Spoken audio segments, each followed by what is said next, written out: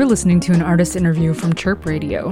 You can find more interviews at chirpradio.org/podcasts.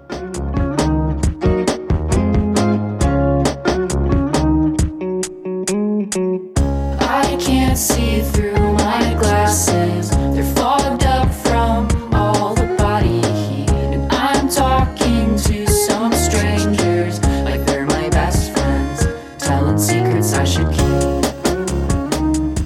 Hi, this is Mick, and you are listening to a Chirp Radio artist interview. I am on the line with Chicago indie pop group Gosh Diggity. How are you all doing tonight? So good, Mick. Thanks for having us. Yeah, very well. Doing great. First question that I have, Gosh Diggity, how did you all meet? And would you mind, saying who you are and what you play? So compound question there. Yeah, so this is Joe. I sing and play guitar in the band. And Cheryl and I first met through a mutual friend, and they were having kind of like a acoustic show in their living room. So, and they asked Cheryl and I to play, and Cheryl and I just sort of met through that friend and then started playing music with each other for that specific show. It was kind of like my first show in the city and one of Cheryl's first shows as well. So yeah, we just kind of instantly became pals and started playing, helping each other work on our sets for that show. And then, yeah, just kind of, from there played music a ton. And I met Connor actually through work. Connor and I worked together, and he played piano. So I was like, hey, you should play keyboard in the band. So yeah, that was like maybe a year after we started. So. And Cheryl, what do you play? Cheryl here. Yeah, I play bass and vocals as well. But it's funny because we were both very, very nervous for this little living room show that we decided to jam together and play random instruments on each other's sets. And that's just kind of how we started playing music, and we just vibed really well. So something that I find really interesting about your band is that there's no drummer, which is very interesting to me because when I stop listening to your music, one of the things that really sticks with me are the rhythms and the beat. So I find it really interesting that you're able to create such sticky beats without a drummer. Oh, that's awesome. Yeah. Joe again. Yeah, that's we actually just played our first show with a drummer. Yeah, we've always just kind of made beats on my computer, and kind of we've played them through an iPod that we've named Bill. So Bill has been our drummer, which is, just this iPod. And then a friend of ours asked if he could try playing drums with us. And yeah, we actually just now have an actual drummer, but we still have backing beats. So he does kind of like pads, and then we have backing beats as well. And then he plays acoustic drums, but it's a very new addition to the band that we're still all kind of getting used to. So. Yeah. Those chiptune beats or those backing beats are like a really important part of your sound. How did sort of the conception of what you wanted to play sort of come together? How did you stumble upon your current sound? Joe again, I think a lot of it was kind of born out of the pandemic, and we always kind of had like that, again, lo-fi beats sort of a thing. And then I was kind of getting into really niche genres during the pandemic. Like I was really into like doom death for a little bit, and then I got really into chiptune, kind of randomly, and then I downloaded sort of this NES emulator on my computer to play like really crushed 8-bit synths. And that just sort of, I think downloading that synth really kind of shaped a lot of the sound for the new record was, because all these sort of synths were really straight out of a Game Boy. So kind of making the beats sort of match that vibe. And yeah, it just sort of made the whole thing a lot more upbeat and fun, and definitely sounds like it came out of a Game Boy or something. So Connor, I need to ask you, as the keyboard player and with keyboard being such an important part of the band's sound, how do you see yourself as sort of fitting into this dynamic, and how do you deal with the pressure of being the keyboard player in a band that is like so keyboard forward? This is Connor here.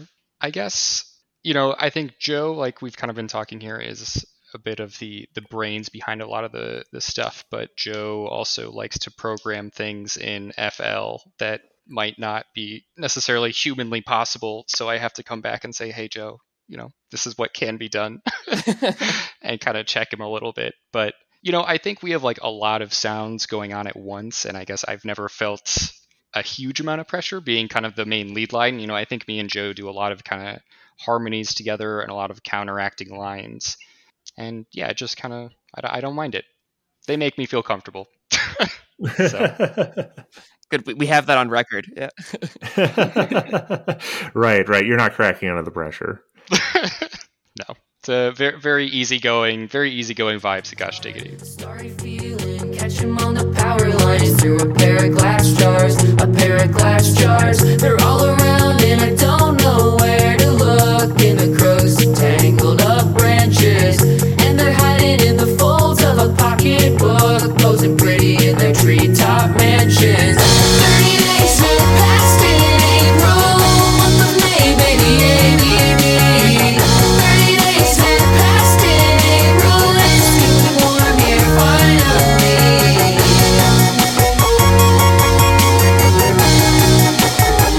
I do like how upbeat your music is. Did you have like a specific reference point for the type of music that you were making when you first started out, or it just happened that way? You had two sort of separate projects that ended up colliding, and that ended up being Gosh Diggity. Yeah, Joe here. I think that's probably more accurate than we sort of sat down and wanted to sound like something. I think, Cheryl and I were in kind of a louder band, and, I really wanted to make something that was a bit more, less like punk rock. And I think we just kind of, I did what I like doing by myself, and Cheryl brought what Cheryl likes doing by themselves. And then, we just kind of, it just sort of took off from there. So how would you describe your current sound then? Would you still describe yourselves as a punk band? I don't think so. Yeah, Joe here. I think we used to describe ourselves as, bedroom pop. And I think Cheryl and I were actually like joking this morning that we've moved out of the bedroom a little bit. Now we're somewhere in the living room or the porch, a little bit louder. Yeah, porch pop, a little bit louder. This is actually the first release that I use cymbals on. Like all of our other stuff doesn't have any cymbals. Again, I think it's a lot more upbeat, but I still don't know I always kind of struggle to figure out what to call us, indie pop or synth pop or, bedroom pop or, Cheryl was like chiptune this. So I think it's always a little struggle. Genres are weird, but somewhere in that vein. But yeah, I think we're out of the bedroom a little bit this time, which is, I think a bit more fun. Cheryl here. Very early in our project, I tried describing our sound to one of my coworkers. That's back when we were calling ourselves bedroom pop. And then the very next day, she tried describing our sound again to the rest of our coworkers and forgot what it was. And she was like, "Are you guys kitchen techno or something like that?" And it was just so funny that now we kind of self-identify as kitchen techno, whatever that means.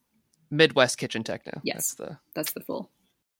How big of a role does friendship play in the overall construction of your sound and sort of the way that you all work together? Cheryl here. Friendship. Well, Joe and I are just very, very good friends. We just started being really good friends through music.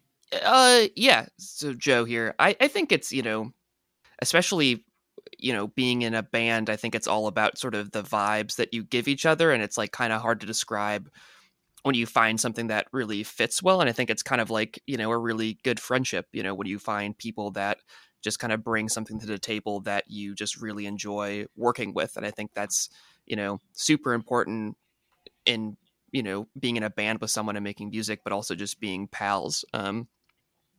So I think it's really important. With Gosh Diggity, I think we want to have a friendly and inviting atmosphere, and our music's supposed to be kind of have some empathy in it and be silly, but also be welcoming, I would hope. So Cheryl and I used to be really kind of afraid, and Connor as well, when we first started playing, really afraid of like playing shows and kind of like being in like a dingy bar and kind of, this overwhelming music scene. So I think, put a friendly face on, some scary dive bars and, basement shows. I think that's a good thing. Well, Cheryl here again. What I'd like to add is not only does our friendship shape the sound, but it also, it's kind of strange how much of a similar brain Joe and I have whenever we are making music. Like a lot of the time he'll bring a demo and I'll come up with like a vocal melody, and then he'll be like, yes, that was it. Like that was the missing piece. Or like, you know, if we're adding something to a song, it'll be like we both thought of it at the same time. Like the second chorus of Lettering, where it goes, do you want to be friends? You know, so that part we actually thought of at the exact same time while listening to the demo, and like just started singing it at the same time.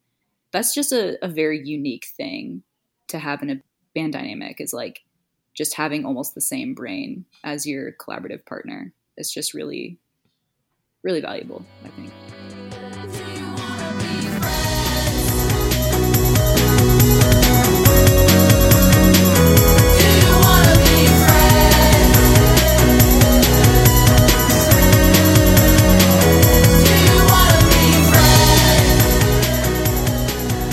Thank you again for coming on the Chirp Radio Artist Interview Series. It's been a pleasure talking with you all. Again, this has been Nick with Joe, Cheryl, and Connor of the Chicago indie pop group Gosh Diggity. Thanks again for chatting with me today. Anytime. Thank you. Really appreciate it. Thank you so much. Our pleasure. Tell them the good things. Do this all the time. That looks easy enough. It is fun to be with your friends. Now that Joey has made friends, you don't see him looking out the window. This has been an artist interview from Chirp Radio. You can find this and more interviews at chirpradio.org/podcasts.